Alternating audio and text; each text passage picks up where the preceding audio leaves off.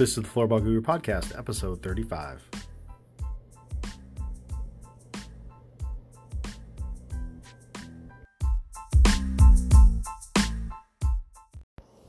Welcome back to the Floorball Guru Podcast. Today we're going to talk about starting up a youth programming.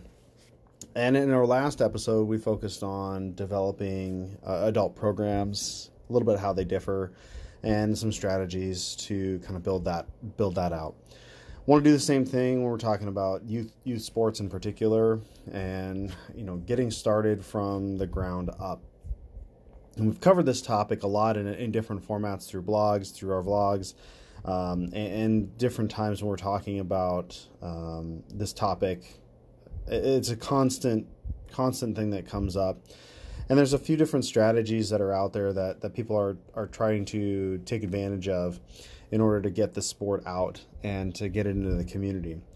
In my opinion, some of them are better than others. Both can work, but I think, or not both, but many of them can work. But in the end, it's not one single thing that's going to do it. It's going to be a culmination of multiple things that are happening in order to really build this thing forward. So when we've talked about, or I've had conversations with people about floorball in particular, and how do we get it into the mainstream? How do we get it bigger? How do we get more people aware of it? A lot of people initially jump to two different specific topics. The first one being schools. We need to get it into schools.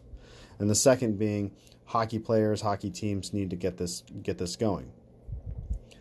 So while I don't think those are the two best options, frankly, for me in particular and where I'm at, it might work better for different folks that are in different areas. And the hardest part about a lot of this stuff is we can't just throw a blanket on it and say that one method or one strategy is going to work for everybody. It's going to be different for every location. It's going to be different for every circumstance and things going forward. So we have to constantly be aware and playing into what's working where. Can we use different things? But there is no magic bullet or anything like that that's going to make it work everywhere. So to go back to those first two, we're going to talk about is getting it into schools. Now, getting it into schools is a great idea. It's a great way to get things going. Some of the issues you run in with that, though, is many schools don't have the funds and the time to really take this on. Now, some of them will go to specific PE programs, but there's a lot of different struggles with that as well. Whether it's time, do they have time to do it? Can they add it into the current curriculum? Are they even interested? Do they have the resources to do it? While we preach and promote floorball as being an affordable sport, which it is on an individual level, when you've got a school that's already strapped for cash and you're saying, I need you to spend $900, $1,200 on sticks in order to run a PE program that you're going to maybe run for a couple weeks and then you're not going to necessarily touch for the rest of the year, that is a harder sell to do. Now, you could link that into after-school programs and using the equipment and kind of mixing some things into that way, but that is still a hard sell. The other part, too, is when we flip over it on the hockey side. While it's an amazing sport, there's clear links to off-ice training and the benefits to all of that. I have found personally that hockey players want to play hockey, and there's been a struggle with connecting the two. Now, floorball has been around for a long time, and the hockey world has known about floorball for quite some time on a broader scale, and yet it's still not being implemented on a regular basis or even talked about in the same level, in the same way that it could be. And there's some confusion on my end as to why that is. It doesn't quite make sense when you're talking about summer programs and let's get kids off the ice, taking break, but still give them opportunities to build their skills while learning new skills that translate back to the ice. Why they wouldn't want to be pushing that, I honestly don't fully have the answer to that. I can make a few assumptions, but that's another conversation in and of itself. So right away, when we look at two immediate thoughts for people, typically when I talk to them about floorball, those are the first two that they jump to. Right away, we can kind of poke a lot of holes in that, and currently it's not as successful in that. Now, if those things were happening, awesome. But that's not the end game. If we got floorball into schools, that is not the end game. That can't be the end game. So that leads into the next part of the conversation, which is developing youth classes, instruction, and leagues, and building things out from that way. Now, again, a couple different routes you can go with that. You can start your own business and just start teaching and find a place to play and just start marketing it and go crazy. There's a lot of positives and challenges to that. Or create partnerships with other entities, YMCAs, Boys and Girls Clubs, local parks and rec, schools, things like that, where you're going to go in and create a partnership with them, but you're going to be the one that's going to ultimately be figuring out how to carry that program forward, whether it's you teaching it or you finding and hiring other people to teach it. And then the partnership you've created helps market, maybe does the registration, just gives you space, things like that. So there are a couple different routes to go with it. Now, for me, and where I'm at in Lacey, Washington, we have nothing hockey related, in the general county. So I got to drive 30 minutes just to find a sheet of ice.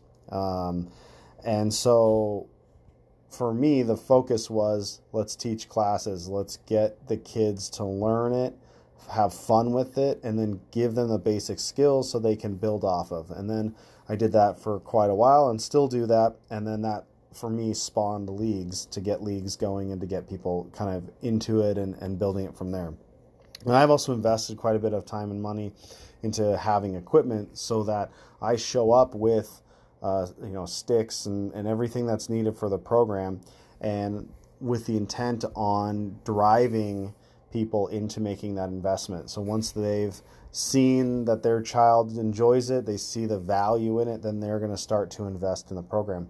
And I saw that in particular with a lot of my classes now, and especially with my leagues, where while I offered a stick as a rental option for somebody that wanted to do the league, most ended up going and buying their own equipment and buying their own sticks. And that is really key when we're looking at continuing to develop the sport on the grassroots levels. We need to get sticks in hands. Again, the big buzzword, sticks in hands. We need kids at home practicing, playing, showing it to their friends, getting that word of mouth going. That's going to help drive and continue to push things forward. And it's in order to grow the youth programs, that takes time. It's not going to happen overnight. It's going to constantly be focused on education and making people aware of what is this sport, why is it different, why should they give it a shot, and because that's the first thing, we got to get them in the door. And once they're in the door, then we can really start to kind of mold and grab them and grab the parents and get them and their support behind it and all those other things. And that's going to take a lot of time and a lot of effort and a lot of different people working on the ground level to build that out. But the youth on that focus can really build the other stuff. And it gives you, it's like developing one area to build in another area. So, depending on where you're working, if you're working on adults or you're working with youth, focusing and building up one hopefully gives you time and energy and maybe resources in particular, which are a crucial component to this, the resource to build the next thing, or to gives you more time now that you've set up a platform, things are moving. Now it gives you a little bit of time and energy to do something different, push the needle forward and continue to build it out. So if you're currently in this process, know that it's going to take time. One of the things I hear a lot of people say is, we started a program and it's just not working. And that's fair. It's not always going to work. Some people just aren't going to take to it. But at the same time, are you really evaluating how you are approaching it? Is it the time of day? Is it the day of the week? Is it your marketing strategy? Do people clearly understand why this is different from hockey? Similar but different. And are you doing that enough around the education standpoint that people have a clear understanding and can make those decisions as well? So, it's just one of those things that if you've already made an investment in it, it's worth your time and energy to really do everything in your power to build it. Now, it may not work. And so what you may have to happen is if a program may have to put it aside and maybe come back to it and reframe it or try something different. So if you're interested in a lot of that stuff and you're sitting here listening, you're going, how do I get programs going? This looks like something I really want to do. I've got a lot of information on my website, on the blogs, doing videos on my YouTube channel, and then I also have a book, The Floorball Guru Primer, that is designed for that purpose, to give you enough knowledge and resources to start your own programs, to get things going off the ground and to build it from there. So check out my website at www.floorballguru.com for all that information. And if you need any more resources, you need consulting or anything like that, reach out to me at david@floorballguru.com. And more importantly, among anything else, keep floorballing.